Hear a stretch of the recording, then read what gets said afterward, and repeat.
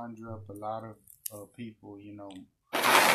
If you're saying like they ain't killing nobody, they just yeah, it's a soft tyranny. And imagine that same thing where they're hearing the word that actually these guys ain't that bad. They're just killing if you're fighting them, but everything else is cool. They're actually not there. You know what I'm saying? Well, Dude. that's what happens too when you have a separated nation though, because you wouldn't feel that way if y'all were together, because these aren't just soldiers you're killing; these are our sons and daughters. So it's I imagine it's different when you hear it's um like we're not gonna let you pass us up to go slaughter our sons and daughters on the front lines. Like we're about to freaking fortify up too. So that's what you got when you come here. Um, I don't know how it is in other countries, but I know that it was like that in, like, say, the French Revolution or something. That was the people banding together, and you know before that it was mercenaries and bought armies and stuff. And for kingdoms and for stuff like that, like territorial kingdoms and whatever. By the way, you're listening to a bonus few minutes of a little conversation here at Thesis. You know what it is. Everything is everything. Yeah, so there could be different houses in this kingdom, and many however big this land was, right? But there was different houses in there, and a house could be more wealthy than the king himself. And maybe the king got himself in a bind. Maybe he wasn't as frugal, or maybe he wasn't as business acclimated as this house was, that's been here even before he was king. They've been established. They've had a name, and whether it was from real estate, because real estate is that old since back then, or some kind of, usually a trade. They had some specific type of even sometimes they had a good property for defense, from overseas, from their own kingdom. If the kingdom tried to attack them, they had enough money, and then they could hire mercenaries, different people from different lands.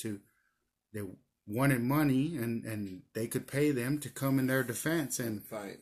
and so the kingdoms, the king and didn't ever really have a an army that was always there. He had his guards and things like that, but it wasn't like United States has the army and the navy Because it took time at their disposal for stuff to happen. Yeah, It wasn't so, like, oh shit, right now. mhm. No, it was like, oh, I see Yeah. another kingdom moving in So or whatever. so things were really about timing a lot too, right? Because if you got caught slipping and weren't ready and couldn't logistically come together in time, because you're always going to have your allies that you can gather up, but can y'all get together in time if something comes up, right? So you always think you know who your enemies are, but sometimes your enemy becomes something that you didn't even know. And so I guess the difference is you always have to hire these kind of armies. Maybe you can rally the people up for the king. He's the king. He's the godly. He's the chosen one. We have to rise for him because his bloodline is he's meant to be the king. You always had to have a legitimate heir. It was always tainted by bastardry and things like that.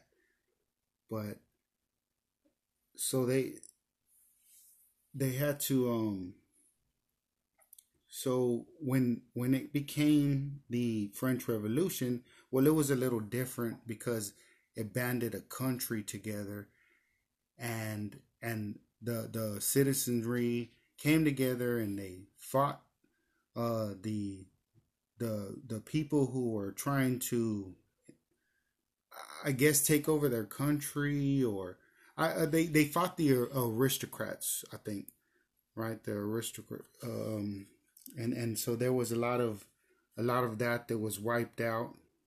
They and then of course Europe backed the aristocrats, and they tried to help the Because back then it was money and power yeah, structure, so aristocratic yeah, so people with land. they Mm-hmm. Europe tried to help them, but the people kind of came together. They revolted, revolution, and but there was so many people that banded together that it showed you the power of a country that bands together against powerful few, which is what we have now. A lot of powerful few people, but they're very powerful. And then we have these people over here that hold a lot of power, but I don't know if they really understand it. You could have probably said that the French were kind of timid even at that time. Maybe they weren't as maybe rebellious as some other places. But when it came time to it, and when their backs were against the wall, they banded together. And then I think ever since then, other countries took that cue. They said, well, we need to kind of do the same thing and have an army that is kind of the people, but it's for the country, the nation. And so then they began the kind of enlistment draft type of thing, probably to, and all of a sudden these armies are tenfold of what they used to be. And also, as history buffs, we know that sometimes movements just gather steam, and in certain situations maybe there wasn't like enlistment; it was just people were just ready to go, And I think the French have that spirit in them, like they go, they go, and that's good. There's this pompous attitude, right? Like some order would be prudent, a little bit of order. But when you're talking about kingdoms and stuff, one of the most interesting, honestly, you know what? I don't want to single it out, but like the Persian Empire. So in histories, the Herodotus histories. Herodotus was a Greek philosopher, and he wrote down a manifest of history stories. And when you read his book or when you listen to the audiobook, he talks a lot about the Persian Empire, about the different kings. And this guy had some insight into, because he was, and actually he lived. And he's a Greek. What'd you say? Yeah, he was a Greek historian, Herodotus. And see, all of this happened around the same time.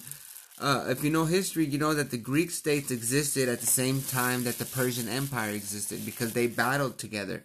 The whole movie about the 300 is actually, that story of the 300 is actually in the Herodotus histories. In his book, in his writings of the histories, he's the origin of this 300 story that we all know in popular culture. The 300 Spartans that fought off the Persians in the Thermopylae Pass, I believe is what it's called. If I'm mistaken, I'm sorry. That story is in the book, and when you listen to it on audio, if you get a good audio book with a good reader, because there's many versions out there, because it's in the open, public domain. But if you get a good reader, that specific part of the book, it's a nice chunk. It's not something that he just goes through. He focuses, it's not just the Persian Empire either. He's talking about these different things going on at the same period while the Persian Empire is growing. Darius, and then Cyrus, And then the one that comes out on the 300, he was the Persian. What was that character's name? Well, he wasn't a character. He was an actual person from history. Forgive me for not remembering his name. But in the book, in Herodotus, he goes through all of these stories, and well versed too. Like you can tell he had some insight. Now, some of the historians say, now you can tell though, if you get a good reader that reads if you do audio, you can tell, or even if you read it, you can tell that his writing style, see, that's one of the critiques from the historians, is that his writing style is maybe something like what you would think of what a Hollywood writer would do. You know, you want to blow up these stories and make them spectacular. Because when you hear about some of these battles, I mean, the Persian Empire's army was so big, they would dry out the rivers. I think they said that in the movie. But Herodotus says that in his book. He talks about how this army was so big, and everything they would come over, they would dry rivers, because it was an army of about 1 million. And see, the Persian Empire was so big, they had territories throughout India, the Middle East, and all these other places.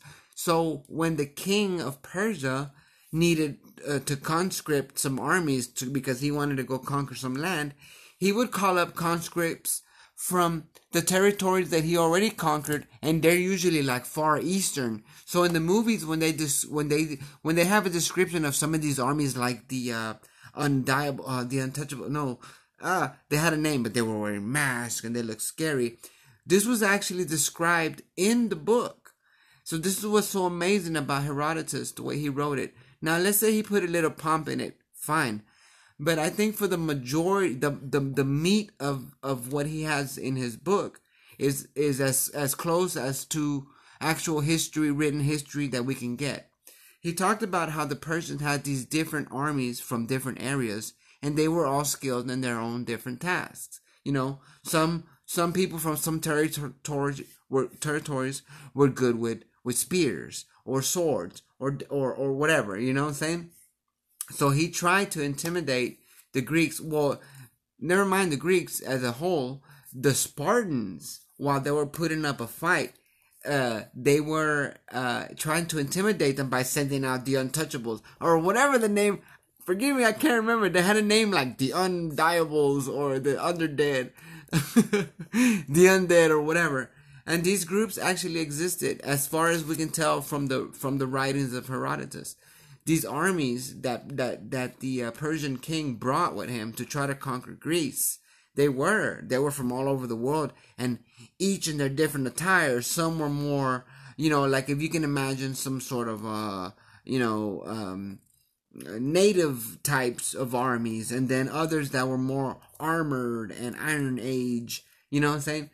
Awesome. And this book describes it so well, because Herodotus had a craft in describing these stories, and the whole story isn't just about battles or wars.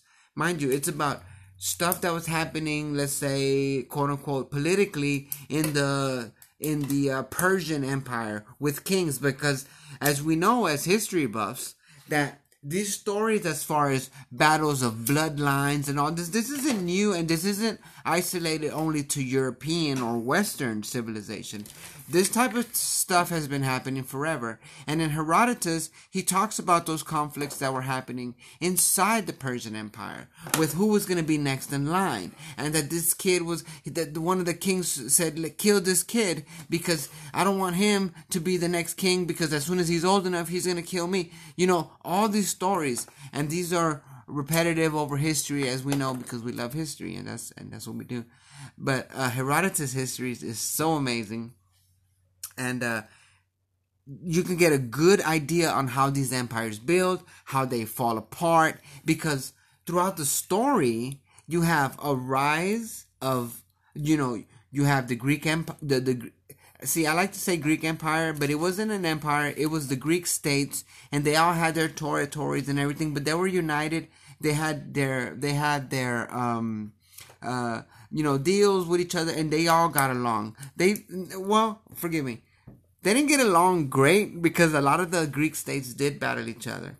Now, So it concentrates on a lot of what was going on there with Sparta and Athens and all this, because Athens was like the hub of intellect, the hub of money, so Sparta was the army, the brave, just like you see in the movie. Sparta was because these were states, mind you. So when I say states, I mean like individual countries, if you will. They all had their territories, and they all had their ethic, and the stuff that, like, for instance, the American ethic, right? Well, each state had their own ethic. Athens was more like an intellectual, and that's where you go if you want to be smart or you want to learn stuff in politics and all this. Sparta was more of a army based, like honor and tactical warrior people, and so he talks about what's going on in Greece, and he also talks about what's going on in Persia also, because these things were happening at the same time. So amazing. I freaking love it. And you can see how the growth could, because okay, sorry, let me come full circle. I fell off track, but look. So he's telling the stories of these Greek states. He's telling the story of the Persian Empire as it grows and tries to conquer the Greek states.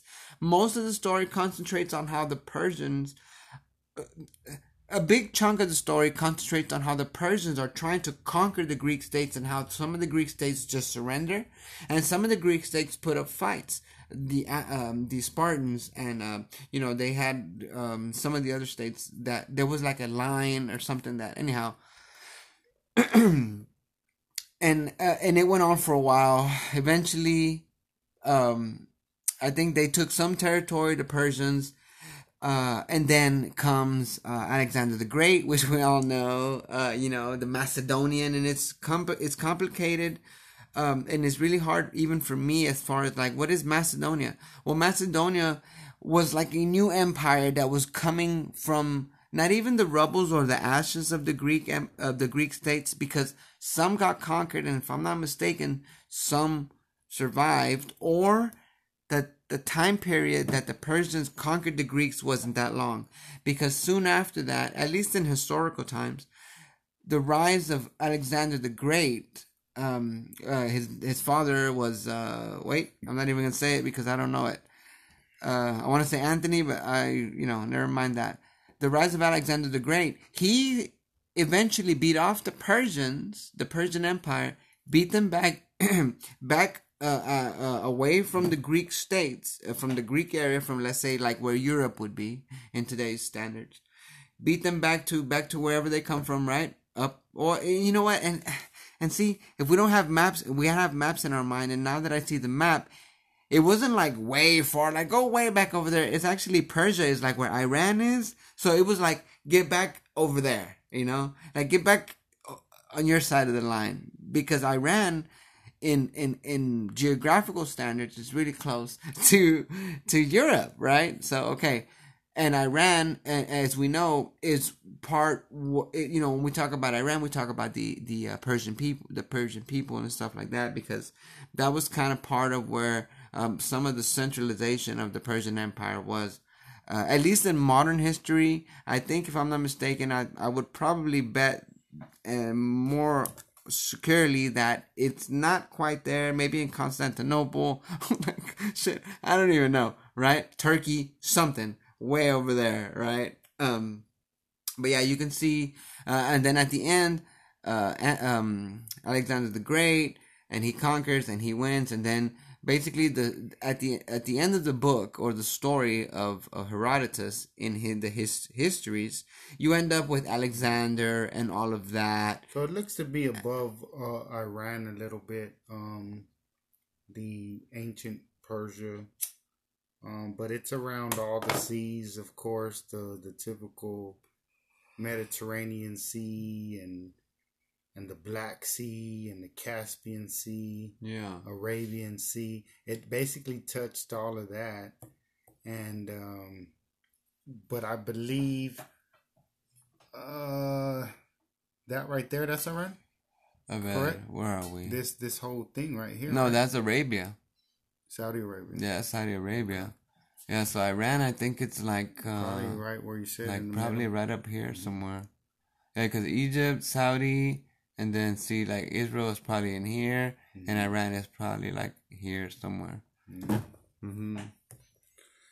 So just to give people a perspective. Yeah, and see, and that's what we like about you trying to practice using our imagination and imagery, because if you can see maps in your head with timelines, those are tools. So the Persian Empire or Imperial Iran, so it's actually I guess one and another. Like I guess if you do the history of Persia, you're gonna go right into Iran. So same. And like at least in modern history, because when we're talking about the Greek states, for instance, we're talking about something like 500 BC, 600 BC. Prior, like, so it's like 600 before Christ. That's the time back then. It's weird because it's like, I mean, we're becoming more and more diverse as a people, and it's almost like yeah, because look, I think we talked about it last time. It's like, how far do we want to go back, right? Because I can say, look, I'm Mexican. Okay, cool. But if I go back 100 years, 200 years, I'm actually Spaniard, right? Okay. How about if I go a few hundred years before that? Roman? Am I Roman? Well, I guess, like, because my people would have been Roman citizens. Well, earlier I had a conversation with a friend, and he said he was he was Indian, right? And I said, yeah, okay. Like, I have some Indian blood too. I don't think of things like racially and all this, but I don't have no problem talking about it either. I mean, things are what they are. Yeah. My grandma said, well, we have Indian blood, and I didn't bother to say like what tribe, this and that. I didn't really think about it at that time. I wish I would have asked. I wish. Nobody's ever told me that, right? And then she shows me pictures, and I mean, these are unmistakably Indians, right? This is her grandma with her sisters, and I mean, they're huge. They're huge. Like big up here? Yeah, big. They're big and dark, red skin, just what you would kind of, but they're a little bit modernized, because it's almost like, it's not like Indian feathers, but they kind of got some regular clothes, but you can kind of still see like the backdrop, like like you would expect to see maybe something. Like you get like a little Mexican flavor. You could easily put a teepee there and a freaking couple of, and it would easily blend in right out of the whole picture. And they weren't like, of course it wasn't modernized to a certain extent, because obviously I'm sure that it wasn't like they were in great economic circumstances, but either way, yeah, they were huge. They were, to me, it looked like, okay, this is a Native American. You know what I'm saying? And my grandma was like, hey, this is my grandmother with her sisters and stuff like that, or whatever. And so I didn't think of asking, but I got into the conversation, and he said, well, what tribe? I said, I was honest. I said, heck if I know. I said, honestly, my grandma just told me that, and she passed, and I never really, I said, embarrassingly enough, I haven't really talked about it, but at the same time, and that's where I left it. He said, he said, my mom is da-da-da, standing something, da-da-da, and I don't try to make big detailed conversations on social media and all that. It's not the greatest place to do that, but either way, like, I never thought about being all prideful necessarily, Like, I'm Indian. Of something like that. I figure like a lot of us have something, right? If you're, I guess if you can say if you're Puerto Rican, I know some Puerto Ricans who are, they're very white skinned, right? Just like you can have some Mexicans that are very white skinned, right? Red hair, whatever. Puerto Ricans can be really white skinned, you know. But then you can say, well, they're have black, right, in them. The mulatto mix that happened after. Yeah, they and then you can see some kind of Puerto Ricans who that you dark. Can understand. Yeah, they're dark, and some are really light. I guess that's a black person, right? And even though they speak Spanish or whatnot, you know, if we're going by, I guess, skin pigmentation, but we're really not, because isn't that more guy with the white skin pigmentation, isn't he just as black as the other guy? If he's Puerto Rican, he's just as Puerto Rican. Right. He's just as Puerto Rican. Even, like, I guess you can say, is it blood or is it nationality? I mean, and here's the thing. So, you know, when you break things down, like earlier when I said, okay, I'm Mexican, right? And then we went back, like, how far back do I want to go? Okay, to the because before it was Rome, it was the Greek states. So can I say I'm Greek? You know, I'm sure the lineage is in there somehow. Whatever. I'm Aztec. Well, I'm sure we have. No, I'm Mayan. And see, so let's say. No, I'm Inca. So let's see each level of analysis, right? So you have, so for instance, let's say you have 10% Aztec. You as a person can be like, oh man, badass, and now choose to present yourself as an Indian, or you know what, my family was Aztec. Like, okay, I mean, we can do that all day. Irish, whatever. So now some bloodlines are really. Look, check this, man. How we were talking about, you were talking about the World War II, right? Gathering the information from these World War II veterans, and even this guy who's putting this great thing together, in my estimation, that even would ask other people to, hey, do this in your community, or if you know somebody, gather that information, because like for the greater cause. Yeah, because it's just a greater cause type thing. So there's nothing wrong with the noting what you are, but gather the information so that we can understand what it is, right? And at the same time, you're doing it for a greater cause, right? You're not doing it to, I'm Indian and not, you know, like reparations type shit or something, you know.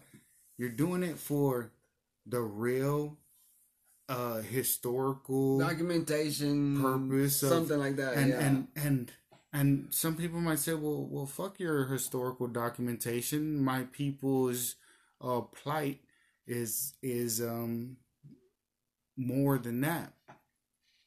Okay, well, true, but everybody's plight is worth more than the documentation of it. Like, obviously, if I document the homeless, the plight of the homeless is worth more than the documentation. The documentation of it. is here, and the plight. And if you want to document the plight of it, that's great too. If you're accurate, right? If you're accurate, you're accurate. Yeah. If you're accurately documenting the plight, that's everything is great, right? Anything that you're documenting and it's truthful and insightful and informative, that's going to be a good thing for all of society, you know. Can we put aside our biases and do it, you know? Because every single person on this earth has a bias, right? But are you the type of person that can set it aside in order to document this in an accurate way, that the information that is there, that you can see, that the fingerprint is there, and you can say this is a match to this and that without letting your bias say, but I don't like it or whatever. Yeah. Like, of course, I'm not. Yeah, I don't have any problem with accurate descriptions of history, because as history buffs, we know that's what we want, and I think I understand, because some of y'all out there might see, you look up something about, let's say, the Native Americans, and you get pounded with, let's say, negatively focused things, or genocide or whatever. But it can be described the story can be told in a matter of fact way, without that bias being implied, or maybe even in the wording or something, where it's like this happened, this happened, and then it's hard to tell somebody to not emotionally attach yourself to your heritage. My ancestry was a Native American, and you're telling me to detach myself as I'm telling this story. And it's like, well, I almost am, because you can never attach yourself to the emotion or the pain and the feeling, unless you believe in some kind of spiritual passing of this, right? Like maybe you can say, if somebody alternated your DNA somehow, but these things are, I don't think we're saying those things. So yeah,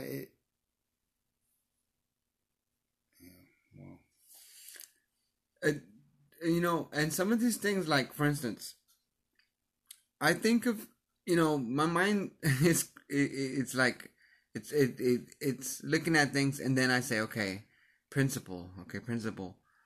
So, I can see how people get involved, because that's part of their ethnicity, and my people suffered, yes.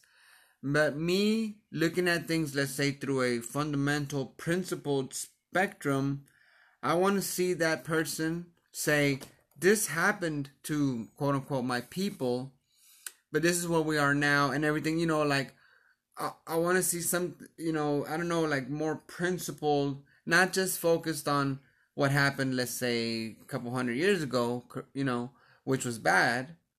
But see, that's the past that can't be changed. We can learn from the past. Can we talk about both of it, but like kind of separate it? Like, we're not trying to separate you from the pain of maybe when you think of this, but can we talk about the historical accuracies and like really document them? And even if you need to talk to people before they pass away, like we were saying with the World War II thing, even people who remember slavery even more up close, can we really ask them questions to not necessarily conjure up the emotional, like, removing themselves? Yeah, it's hard. But like, you have to be a skilled kind of interviewer type thing, right? To do these things, because you want to be respectful and have a perspective of everything, the whole thing, right? If you're a really good interviewer. And so I think, can we document that, like, in that mental frame, and then let's also talk about, okay, well, let's talk about the scars from that. Let's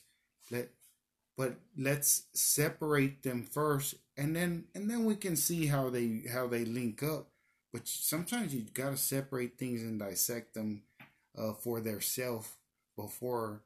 If you're trying to put everything all together at once, it's gonna not always pan out. You're gonna confuse a lot of shit. And so, like, separate things. Like, when you separate your wife from your kids, it's not because they're separate, they're in the same house. You're gonna have to combine them at a certain point, and if you want to get to the best possible situation. But you do need to separate them sometimes. It's just the same way as you separate them if you have multiple kids. you can't just always say kids, kids, kids. You got to separate Sally from Johnny, you know. So, and then obviously you hope to bring it all together in a cohesive form, but you do have to separate these things. So let's accurately document things. Let's talk about it in the sense of of a historical standpoint, and well, these slaves were shipped here by these people, and this is where they came in through in this port, and this is where they went to work, and they did this, and then it grew to this, and then these are the people that turned the tides and said, no, slavery isn't right, we should actually abolish this, and all these things can be accurately displayed, and then we can also talk about the ramifications and all that, you know. But and you know, interesting because like people in popular media who are considered, at least by, let's say, mainstream media, to be like really intellectual types and stuff like that,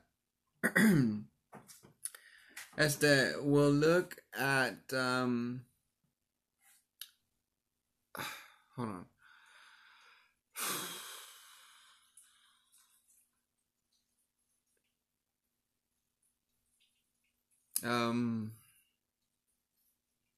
Okay, hold on, I lost track of my thought here.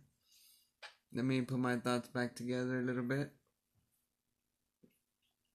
Okay, so a lot of the intellectual types that you see on popular media seem to always want to focus, like I brought up a minute ago, on the negative aspects of history, right? The suffrage of the Indians and the women, and it goes on and on and on, right?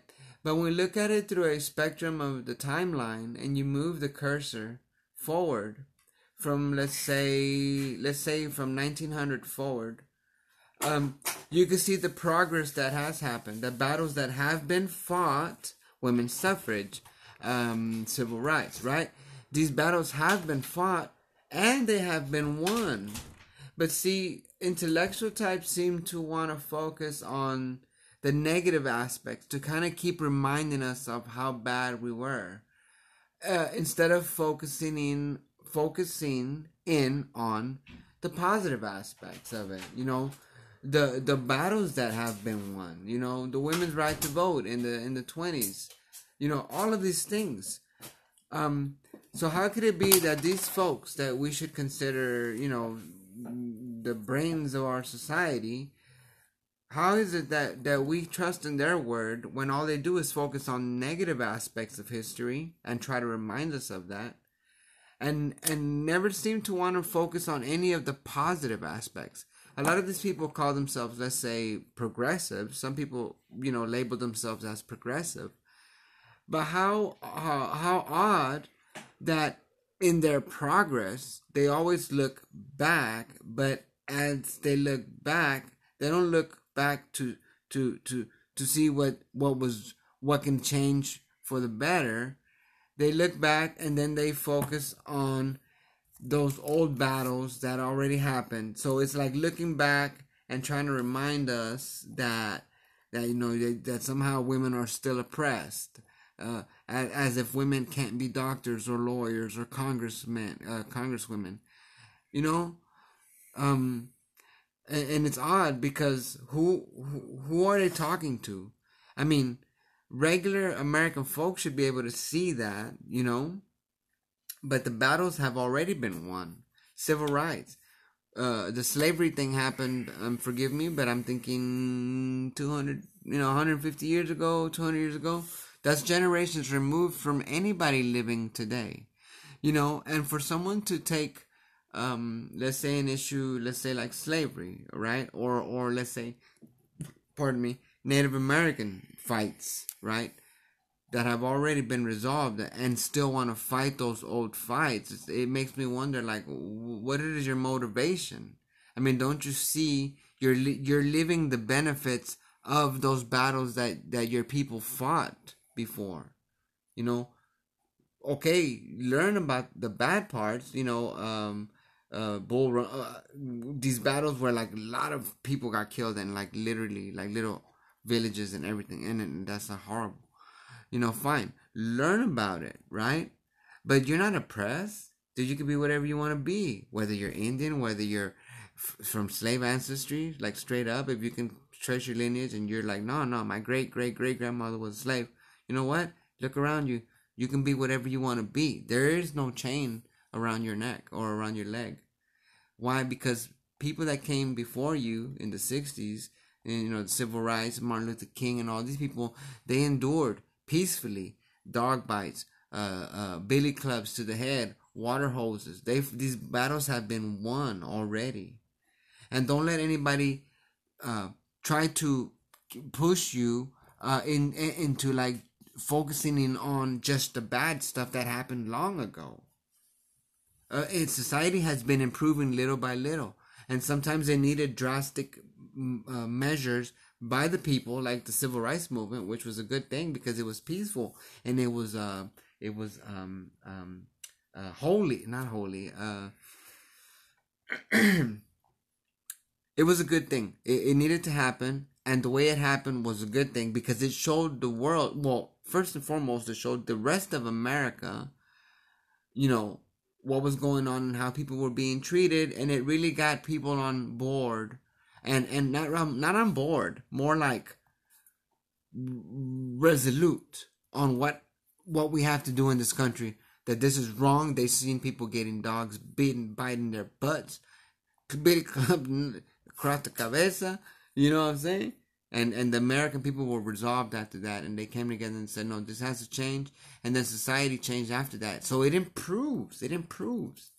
So when we focus on, but my great great great grandmother was a slave, but my great great great great grandmother died at Indian Ridge or whatever, right? Little bull horn.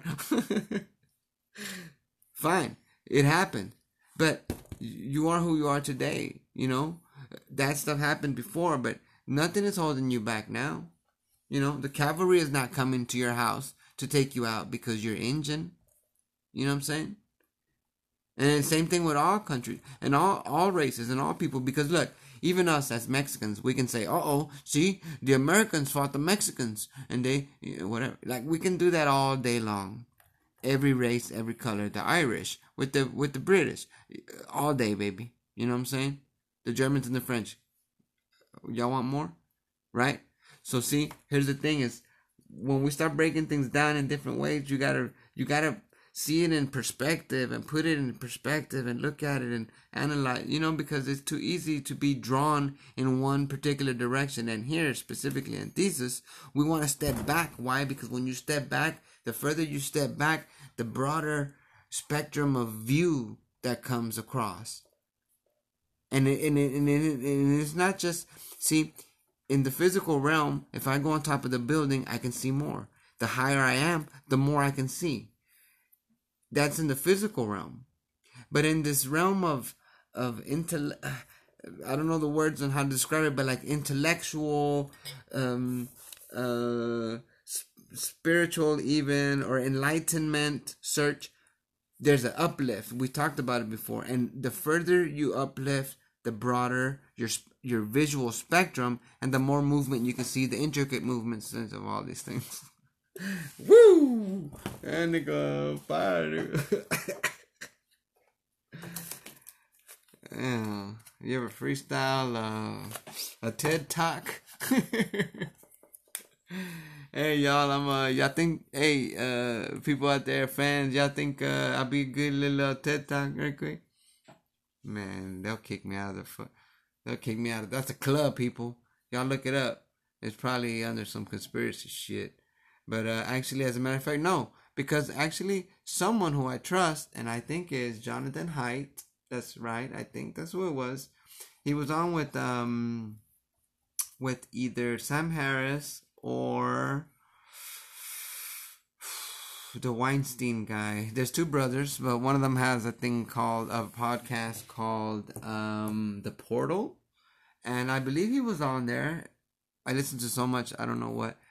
But but I believe it was Jonathan Haidt, Professor Jonathan Haidt, that said he was part of the TED Talk circuit, and he's like, yeah, that shit got too weird for me, man. Like they had strict rules of behavior, and and when you would go on these TED Talk tours in the hotels, they would bunk you with somebody. You couldn't be in your dude. I'm a 55-year-old professor of psychology, and you want me to bunk roommate with somebody, just some other TED Talk person? You know what I'm saying? He said, nah. He said it got too weird, so he dropped out of the whole circuit. You know what I'm saying? So, but there is some good information coming out of TED Talk. So I hope y'all don't think that but yeah, it is kind of like a cult.